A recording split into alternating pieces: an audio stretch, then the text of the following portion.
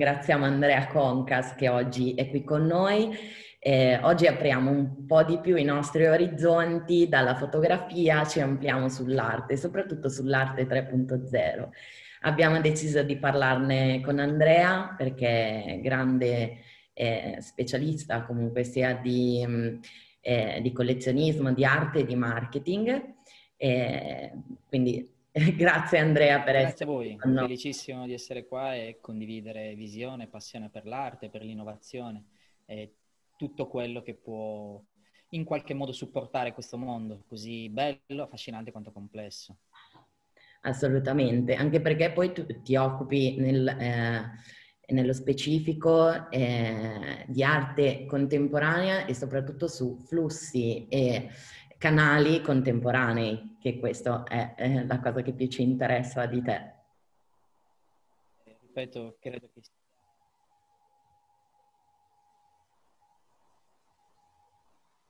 Eh, Andrea, non ti sentiamo. adesso? Ora sì, sì. adesso sì, benissimo. Ok, perfetto. E dicevo, un mondo molto grande nei numeri, parliamo di oltre 50 miliardi di transato, di vendite, ma molto piccolo nelle dinamiche poi operative. E sicuramente le tecnologie possono supportare questo, ma sia per il contemporaneo, ma anche per il moderno, addirittura anche per l'antiquariato, che è un tema a sé stante, ovviamente la fotografia. Ok. Allora, iniziamo innanzitutto a chiederti proprio come sta cambiando il mondo dell'arte negli ultimi anni, quindi che cosa secondo te, anche dal punto di vista di distribuzione, che cosa sta cambiando? Quello che è avvenuto negli ultimi anni era già un sintomo di un qualcosa in atto. Il mondo dell'arte stava, non dico cambiando, perché è molto difficile parlare di cambiamenti in un settore che è averso in qualche modo a qualsiasi tipologia di innovazione, sia essa tecnologica o di processo. Tuttavia, quello che è avvenuto col coronavirus è stata un'accelerazione nei confronti soprattutto del digitale, in cui gli operatori privati della loro fisicità si sono trovati quantomeno messi in dubbio, in discussione nel loro sistema rodato, quindi parliamo delle fiere, parliamo delle esposizioni, della cultura, delle mostre, dei musei, dei teatri. E con la chiusura degli spazi fisici in qualche modo si è dovuto valutare in maniera più approfondita quelle che sono le possibilità derivate dall'online, ma non solo nell'accezione più semplice, quella dei social network, ma anche in generale della digitalizzazione di alcuni processi. Di conseguenza tutto questo sta cambiando le necessità, i bisogni e anche le dinamiche di rapportarsi all'arte, sia essa nella fruizione, nella promozione, nella valorizzazione e anche ovviamente nella vendita. Quindi un momento di grande fermento in costante evoluzione, per alcuni sta determinando purtroppo la fine, ossia un modello di business che probabilmente già non reggeva da prima, ma in questo momento è stato messo ancora più in discussione, per altri invece l'apertura di nuove opportunità, nuovi strumenti e anche nuovi medium di comunicazione per gli artisti. Chiarissimo. E si è sentito parlare ormai anche nel mondo di noi comuni mortali di quella che è la criptoarte, le criptovalute. Che cosa sta portando anche l'utilizzo di queste nuove piattaforme in un contesto come quello artistico? Allora, la criptoarte è una tematica quanto più attuale che mai. Quello che è avvenuto con la vendita di Christie's da parte dell'opera di Beeple, un'opera digitale a 69 milioni di euro, posizionandolo come terzo artista vivente come record di vendita in asta, dopo Mostri Sacri, per giunta come Kunz, dove con David Hockney, capiamo che a tutti gli effetti ormai questa tipologia di arte è entrata all'interno. Tuttavia ci sono diverse tematiche in riferimento a questo. Cosa significa? Che non tutto quello che sta passando in rete, si parla quindi di NFT, di Not Fungible Tokens, ossia la possibilità di utilizzare uno smart contract, un contratto cosiddetto intelligente, basato sulla blockchain. Questa tecnologia che funziona con database distribuito, ossia l'informazione non è in un unico computer ma è dislocata in più computer affinché tutte queste transazioni possano essere verificabili e soprattutto condivise. Nel mondo dell'arte cosa significa? Associare un'opera, in questo caso digitale, a questo contratto che ne determina la proprietà. L'NFT si chiama Not Fungible Token, significa che ha l'unico scopo è quello di associarne una proprietà, non ha altre funzionalità. In questo caso quindi cosa significa? Che i collezionisti possono comprare questi file e poi rivenderli in siti dedicati. Bisogna fare una premessa, qua c'è tanta confusione, l'arte digitale esiste da oltre 20 anni. Quindi significano tutte quelle opere create grazie all'ingegno e alla visione di un artista utilizzando degli strumenti di composizione digitale, degli strumenti tecnologici. Oggi non è che tutto quello che sta girando come NFT è arte vera e propria nel senso lato della parola. È un fenomeno a sé stante, basato su regole dinamiche che sono completamente separate dal mondo dell'arte, sono dinamiche della cripto, in cui le dinamiche spesso sono legate a speculazioni, quindi a flipping, a vendite veloci di questo bene. Nascono dai collectibles, quindi da un concetto di qualcosa che puoi collezionare digitalmente e poi puoi rivendere e scambiare a vario titolo tra gli utenti.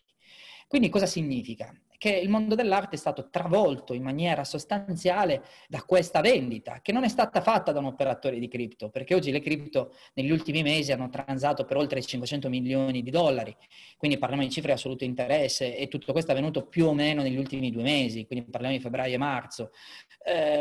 Ma quando lo fa Christie's, che bisogna anche sottovalutare, non bisogna sottovalutare, ma anzi bisogna tenere in considerazione il fatto che Christie's ha fatto un'asta normale. Christie's non ha fatto un'operazione di criptoarte. Cosa significa? Che hanno venduto quest'opera, in cui impegno è stato rimandato all'artista che dopo la vendita avrebbe tokenizzato l'opera e passata la proprietà di questa NFT su una piattaforma. Questo oggi non è ancora avvenuto, almeno in maniera pubblica, e quindi va a mettere in discussione tutto il resto. Ma Christie's ha fatto un'operazione come se fosse un'opera d'arte normale, per giunta la prima digitale che hanno venduto. Questo fa capire come è vero che c'è un interesse, Sotheby's sta organizzando un'altra asta, Christie's ha dichiarato che continuerà, tuttavia con le loro regole. Quindi cosa significa? Che dall'altro c'è un mondo cripto, basato su questi fenomeni spesso di investimento finanziario, che nulla hanno a che fare col percorso di valorizzazione, di curatela tipico del mondo dell'arte, in cui alcuni artisti, anche provenienti dal mondo fisico, comunque hanno trovato una declinazione in questo mondo. Quindi ci sono dei progetti a valenza culturale, ma non tutti. Nel senso che ci sono anche tanti artisti che non sono tali, ma non per definizione, perché sia io o qualcun altro a definirli artisti o meno, semplicemente non hanno un percorso canonico che è quello riconosciuto dal sistema.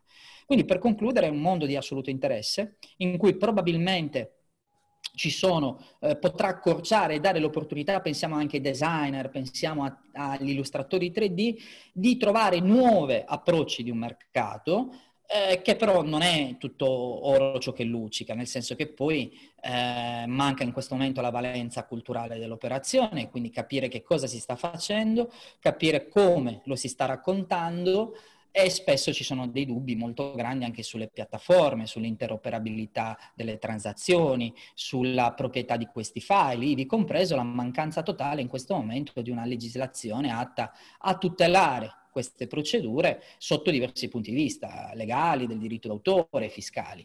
E allora capiamo che questo può essere un grande dubbio. Dal punto di vista del mondo dell'arte, questo è assolutamente interessante perché è tutto da creare. Per gli artisti c'è un nuovo medium da utilizzare, quindi quello che vediamo è la base, ma dietro si possono costruire NFT complessi, su più livelli, con diverse linee d'autore, con la musica, con delle collaborazioni. Questa sarà la sfida più grande, ivi compreso di capire come il mondo dell'arte adeguerà o si adeguerà a questo fenomeno e come potrà operare. Chiaro. Ma dal punto di vista di percezione di valore di un file digitale, essendo noi in un mondo dove ormai da decenni anche sul web la condivisione di file video piuttosto che JPEG o GIF è sempre stata libera, diciamo, le regole di copyright vanno un po' in secondo piano rispetto a quella che è invece la percezione di un oggetto reale. E secondo te si può tornare a dare valore a un tipo di file che è stato libero fino a questo momento? Diciamo che a monte però non è prettamente così, significa che la legge del diritto d'autore tutela, secondo il diritto di varia natura, ma in Europa viene riconosciuta a pari merito, ogni poi nazione ha le sue applicazioni specifiche, ma va a tutelare l'opera dell'intelletto e dell'ingegno del singolo. Quindi non è perché la mettiamo online e questa è scevra da ogni regola, è qua uno dei dubbi più grandi, ha comunque le medesime competenze, ma questo vale anche su una foto su Instagram. Non è che io prendo la foto al tuo profilo e la posso usare per farci la pubblicità, allora probabilmente dobbiamo iniziare un attimino a categorizzare meglio e fare anche un po' di informazione in tal senso. Lo stesso vale per gli NFT. Qua il problema si pone a monte: che cosa sto comprando? Quindi sto comprando il file digitale, ne sto comprando la proprietà mera e fisica di un bene che posso rivendere a un terzo, sto comprando i diritti. Ci sono tante tematiche in questo, che non essendo in questo momento normate né dalle piattaforme in maniera esplicita, né dalle altre, o meglio solo alcune lo fanno. Per esempio una delle piattaforme più interessanti è NBA Top Shot, che non ha nulla a che fare con l'arte, ma è la possibilità di comprare delle figurine dell'NBA, e quello è stato fatto in collaborazione su licenza da parte dell'NBA, i quali cedono fondamentalmente delle ispezioni di video, i quali vengono immessi in bustine tipo di figurine virtuali, e scatta un collezionismo basato sulla scarcity. Ma se vai a vedere i TOS, i termini del servizio, il term of service, c'è scritto chiaramente che tu di quell'opera non puoi farci niente, né tirarla fuori dal tuo computer, né utilizzarla, puoi fare solo per uso personale. Altre piattaforme sono un po' più larghe. Tutto il resto sono tante chiacchiere di corridoio, nel senso che è un po' adesso il flame, il buzz che c'è su queste informazioni che determina a fare delle grandi, io ho l'opera, ho l'NFT che ci faccio quello che voglio. Ho detto, non è prettamente così. Poi ricordiamoci che viviamo in un mondo fisico. Quindi le leggi sono quelle dove appoggiamo i piedi per terra. Se sei in Italia, la legge è italiana; se sei all'estero, avrai la legge di quello. Quindi non è che tutto quello che arriva in digitale è prettamente, non è normato, quindi è legale. No, anzi, potrebbe essere questo un gran problema. Quindi bisogna sicuramente tenere in considerazione questo, ci vuole informazione, ci vuole anche competenza in un qualcosa che in questo momento non è chiaro. Ci sono diversi aspetti. Però ci sono anche tante opportunità, assolutamente non bisogna né sottovalutarle, ma anzi, ripeto, si delineeranno nelle prossime settimane, nei prossimi mesi, probabilmente nei prossimi anni, nuove dinamiche che includeranno anche queste specifiche. E ci sono alcune nazioni nelle quali ci sono già specifiche più delineate, o in questo caso l'Italia deve ancora entrare in questo mondo o meno? L'Italia stiamo aspettando il 2019 circa, in cui è stato intimato di creare le linee guida sull'utilizzo della blockchain a priori. Queste non sono state ancora rispettate, quindi non abbiamo ancora un chiaro riferimento normativo, al pari anche l'Europa. Tuttavia c'è la Svizzera che sono avanti, Lussemburgo, qualche parte dell'America. Ognuno decide di normare questo in maniera propria. Poi teniamo conto che qua stiamo parlando di smart contract, quindi di validazione timestamp, di valenze legali, di procedure di know your customer per l'antiriciclaggio. Quindi ci sono tanti aspetti che sono legati, che vanno ben oltre alla semplice figurina. Quindi non è uno sminuire la semplice figurina, ma anzi è al contrario, capire quali sono queste dinamiche. Ci sono dei grandissimi artisti che stanno approcciando a questo mondo in maniera molto intelligente, rendendo un movimento diverso basato sul proprio percorso di crescita e ricerca artistica. Ci sono dei collezionisti che prevalentemente vengono da quel settore, però qua la domanda poi si chiude veloce, qua nessuno lo vuole vedere perché tutti siamo attratti da queste grandi cifre immense. Ma ricordiamoci che questo mercato viene valutato su due cose in questo momento: le piattaforme stesse che delineano servizi e peculiarità differenti, gli artisti vengono misurati per quanto vendono, non per quanto sono bravi, e i collezionisti per quanto comprano. Quindi l'aspetto finanziario è la base, la leva, la scarcity, ed è quello che uno va a riconoscere. Poi tu mi puoi dire, ma quello è un riconoscimento meritocratico. Va bene, andiamo a vedere i CryptoKitties, andiamo a vedere tanti altri elementi, vediamo se tutto quello è fatto. Quindi manca interamente la catena di valore e di validazione che è tipica del mondo dell'arte a contribuire a un valore culturale al pari di quello economico. Chiaro. Noi all'inizio ti abbiamo introdotto, ma appunto qua ti chiediamo come gestisci autori e investitori nel mondo dell'arte 3.0 e marketing. Magari puoi anche dirci come sei arrivato a questo mondo. Io ho avuto la fortuna di esserci nato, nel senso che mio padre è storico dell'arte, direttore di musei statali, io ho lavorato con lui, sono nato nel museo, giocavo a calcio nel giardino del museo, quindi per me è tutto Bello. abbastanza normale. E quando mi resi conto che quello che era normale per me non lo era per altri, decisi di iniziare. Da un lato fondai la startup il cui nome è Artbecker ed è supporta l'arte, perché avendo lavorato per tanti anni con enti pubblici e privati di massime entità, mi sono reso conto che invece c'era appunto un mondo di artisti emergenti che non aveva queste tipologie di supporto. Allora da lì decisi di chiudere quella che era l'attività di famiglia per supportare questa parte di artisti. Da lì nacque Artbecker, il cui nome è proprio supporta l'arte, supporta gli artisti. E da questo percorso poi nacque anche la divulgazione. La divulgazione è nata proprio perché mi resi conto che quella fortuna che ho avuto da piccolino molti non l'avevano. E nel mondo dell'arte è un mondo talmente bello, ma un mondo anche dove nessuno ti dice niente. E allora probabilmente per poterlo rendere un po' più accessibile nel mio piccolo ho deciso prima di condividerlo con video, articoli, podcast e poi sono arrivati i libri e tutta l'attività di divulgazione più grande.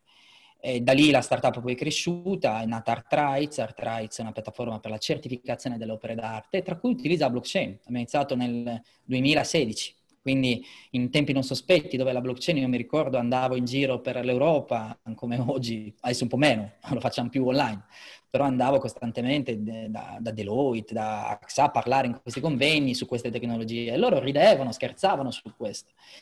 Tuttavia oggi con questa validazione di Christie si sono resi conto che effettivamente queste tecnologie possono essere utilizzate veramente. ArtRight che cosa fa? Lavora sul fisico digitalizzando tutto il corredo documentale permettendo agli artisti di certificare la propria arte. Poi dopodiché possono fare anche gratuitamente i propri NFT, che però è una conseguenza, ma a monte verifichiamo l'artista, vediamo che effettivamente sia l'artista, crei una catena di valore, crei la possibilità di supportarli, come con una community. Allora è così che gestiamo poi tutti i partner. Noi abbiamo messo insieme artisti, collezionisti, gallerie, musei, professionisti che parlano tra di loro. Quale moneta di scambio è il certificato di autenticità dell'opera e tutte le informazioni ad essere correlate. Quindi un utente può confermare o meno la veridicità di un'opera creando un circolo virtuoso. Allora adesso siamo con ArtRights, siamo già milioni, migliaia in questo momento e siamo felicissimi di questo, è già un miracolo. La società per gli investitori ha raccolto oltre 1 milione di euro, è partecipata a fondi di investimento pubblici e privati, quindi siamo veramente contenti e stiamo continuando in questa fase di crescita molto, molto interessante. E come li gestiamo? Spiegando quali sono le problematiche e dando delle soluzioni. Quindi andiamo a fare gli spauracchi, però è anche inutile dire tutto bello e tutto va bene, perché poi alla fine della fiera quando l'arte diventa un lavoro ci si esprime per atti e gli atti vuol dire, ahimè, se qualcosa è andato male significano avvocati, significa tribunali, significa risarcimenti, ma poi alla fine della fiera devi avere qualcosa a cui pretendere e se questo non è in linea, quindi vale per l'artista, io creo la mia opera, creo la mia fotografia, a te dimostrare che l'hai fatta tu, a te dimostrare che il diritto d'autore è tuo, a te dimostrare che qualcuno ti ha fatto un danno. Noi con ArtRights diamo strumenti utili per questo. Allora la tecnologia non è più la soluzione, ma è una parte. L'innovazione nell'arte è di processo, non è tecnologica. La tecnologia c'è, il problema è applicarla e trovare il modo migliore per agevolare delle dinamiche quotidiane degli operatori del settore. Chiarissimo.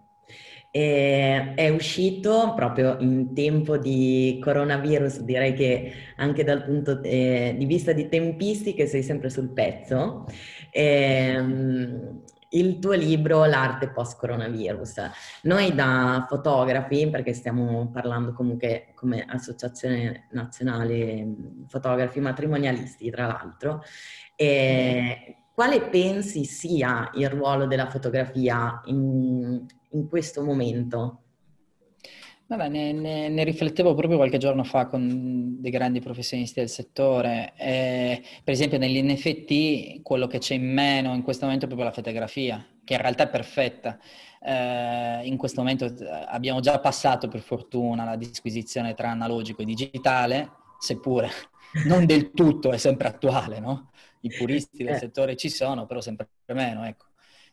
O meglio, non è un meno che leva, è una dinamica nuova, quindi come una dinamica nuova bisogna comunque anche tutelarla. In questo momento la fotografia c'è sicuramente grande interesse e fermento, i dati delle aste sono rassicuranti, sono in crescita negli ultimi anni, c'è un ruolo sempre di più della fotografia artistica, c'è sempre una commistione più forte delle arti in tal senso. Allora dobbiamo pensare che anche la fotografia in termini di digitale paradossalmente anch'essa può essere digitalizzata, che poi essi siano gli NFT, siano strumenti di tutela, siano strumenti per esempio sul plagio, in cui uno dei grandi problemi degli artisti è il fatto che delle fotografi che le fotografie vengano rubate e utilizzate a vario titolo online. In questo caso la tecnologia è sicuramente un passo in avanti, stanno trovando sistemi che vanno a individuare queste opere online, c'è sicuramente una grande diatriba sul diritto d'autore, ivi compresa l'ultima legge europea, in cui fondamentalmente ci saranno tante innovazioni. La fotografia ha assolutamente interesse, questi strumenti anche digitali possono essere strumenti di assoluta e grande valorizzazione. Per adesso il trend sta andando più verso il 3D per quanto riguarda gli NFT, ma secondo me ci sono tutte le problematiche, per esempio, legate all'utilizzo della fotografia a fini commerciali. Quante volte hai usato quell'opera? Dove l'hai usata? Quindi anche pensare a un sistema di token che possano autoesaurirsi sono sicuramente cruciali. Nel nostro caso con ArtRights iniziamo già a monte a dire quest'opera l'ho fatta io in questo momento, poi viene associato il file, noi non abbiamo alcun possesso di quel file, lo fa l'utente in maniera automatizzata, ma lì almeno diciamo che quel file è stato creato. Da zero. Almeno qualcuno l'ha fatto in un momento, e non sei solo tu a dirlo, è tutto un entourage che lo va a confermare.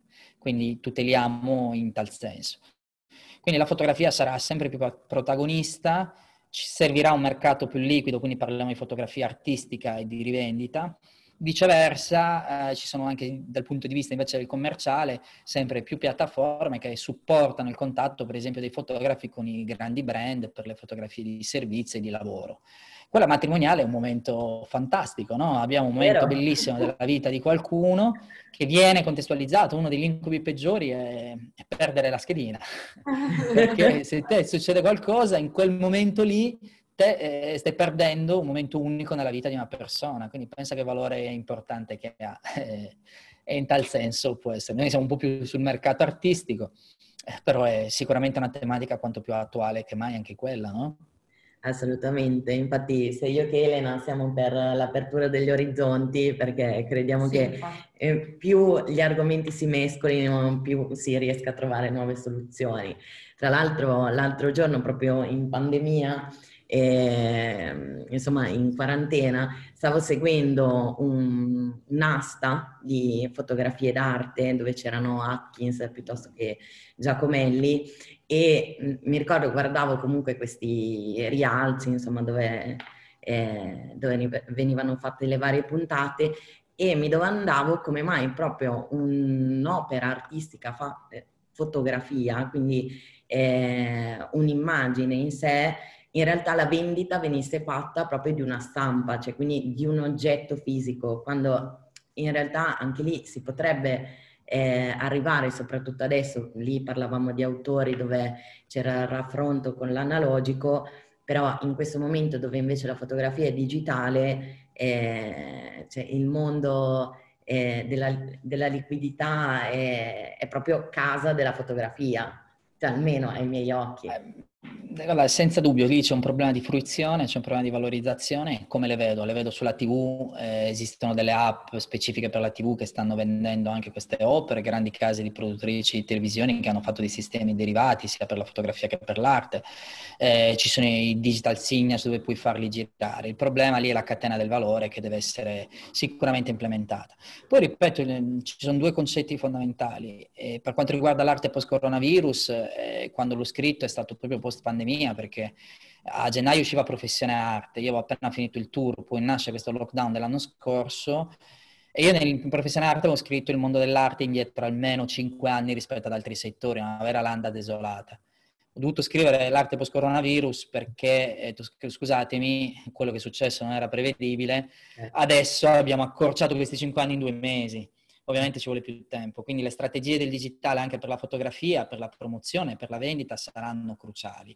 In arte post-coronavirus, che poi per giunta è un ebook che ho voluto fortemente a un prezzo iperaccessibile, perché è un momento di bisogno in cui molti si devono reinventare. Citiamo giustamente i matrimoni.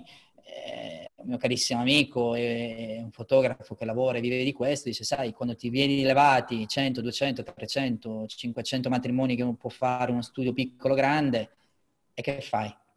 Perché le caparre le hai già prese, ci paghi il primo anno, il secondo però devi lavorare per quelle caparre, per chi si sta sposando più o meno no, gli altri le hai restituite o le hai perse, quindi è un gap molto importante. E allora anche la capacità di sapersi reinventare, anche grazie al digitale, comunicando altri settori, altre declinazioni del tuo lavoro del fotografo, è di assoluto interesse. E allora sono nuovi mercati che prima magari preso dalla quotidianità, ripeto, anche perché poi magari ogni fotografo più o meno piccolo magari fa 50, 100, 200 matrimoni l'anno, hai fatto il tuo fatturato, hai tutte le domeniche, sabato, qualche mercoledì e via impegnato, nell'altro tempo lavori alla produzione dei cartelloni. Non sto dicendo cose scontate per voi, però dico questa è la dinamica poi dell'operatività. Gli altri stai post-producendo quello che hai fatto, stai stampando gli album e l'anno passava. In questo momento invece anche questi strumenti, al di là dell'estremo dell'NFT o della criptoarte, possono essere digitali. Ma pensa se il matrimonio venisse venduto anche in NFT e te lo posti regalare alla bomboniera, ai tuoi partecipanti, gli regali la proprietà della tua foto e via. Sono estremizzazioni che possono trovare spazio. Per alcuni potrebbero essere anche movimenti di business, ci vorrà un po' più di tempo per fare questo, perché poi in realtà ci sono dei costi per produrre queste opere, ma potrebbe essere carino. Quindi, ripeto, ci sono tante possibilità e questo è sicuramente una di quelle anche per la fotografia, cercare di capire. Post-coronavirus serviva proprio a quello, a risolvere. Adesso in questi giorni ho iniziato a scrivere proprio il prossimo, che sarà sulla criptoarte, uscirà adesso prima dell'estate. Insomma, cercando un attimino di tirare le somme.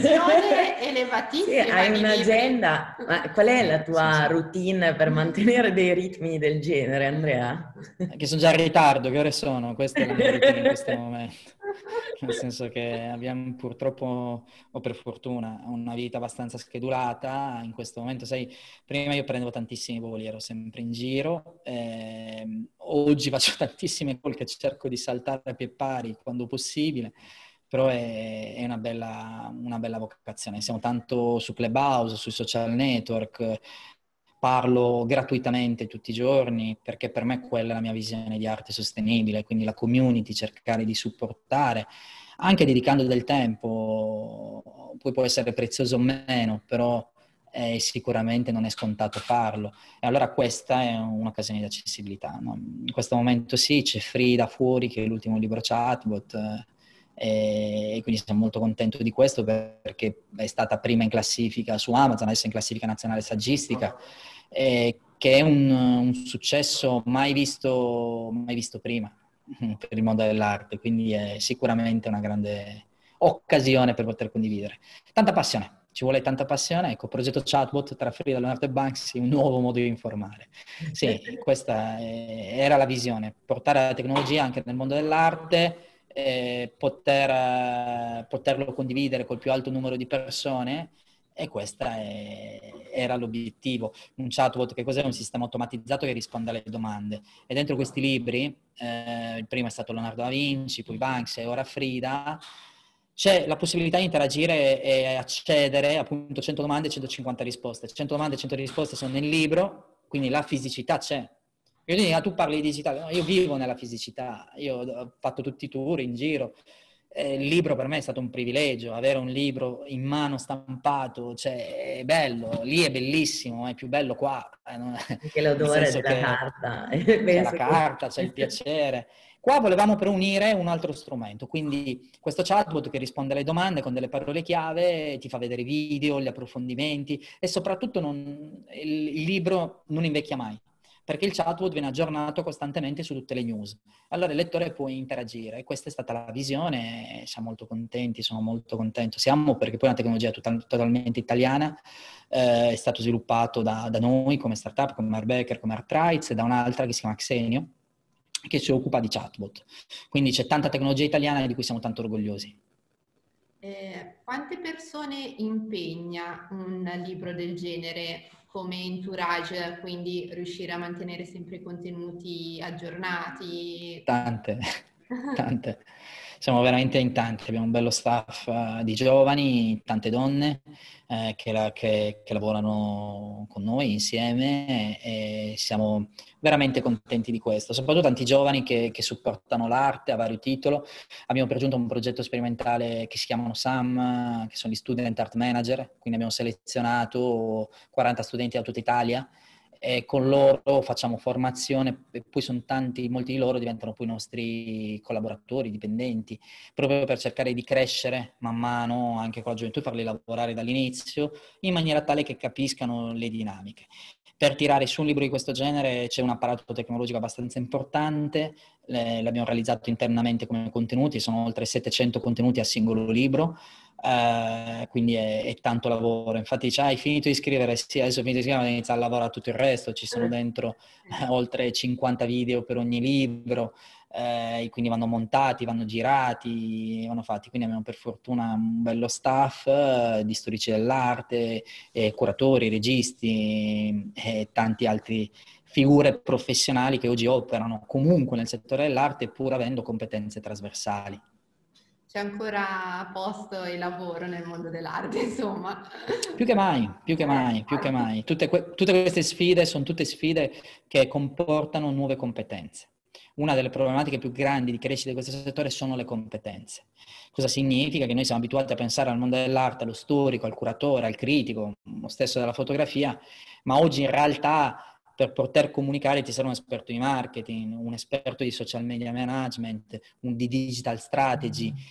E tutto questo deve generare degli introiti o viceversa delle spese e quindi acquisire queste competenze, se lo puoi fare economicamente ti affidi a dei professionisti che possono essere più o meno bravi, ma il mondo dell'arte ha le sue dinamiche.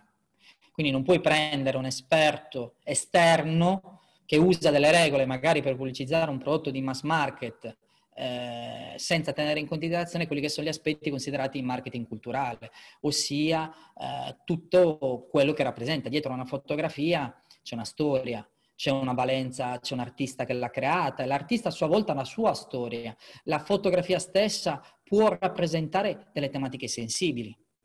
E quindi allora quando devi raccontare tutto questo devi tenere in considerazione diversi fattori, che è cosa diversa da promuovere una pasta. Ok, io promuovo la pasta, ti richiamo il valore della famiglia, della tavola, del cuore, cioè tutto quello che vuoi. Ma nel caso dell'arte, in base al singolo contesto, se la fotografia è un nudo, dov'è il limite tra nudo e pornografia? Il social network te lo censura.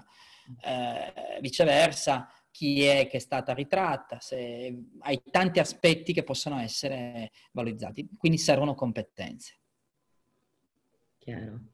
E concludiamo con un'ultima domanda, sia per noi che chi ci ascolta.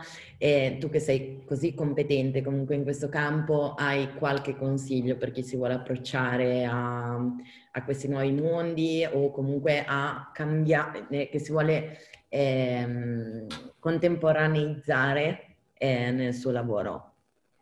Ma sicuramente bisogna studiare, sono due aspetti, quindi almeno conoscere.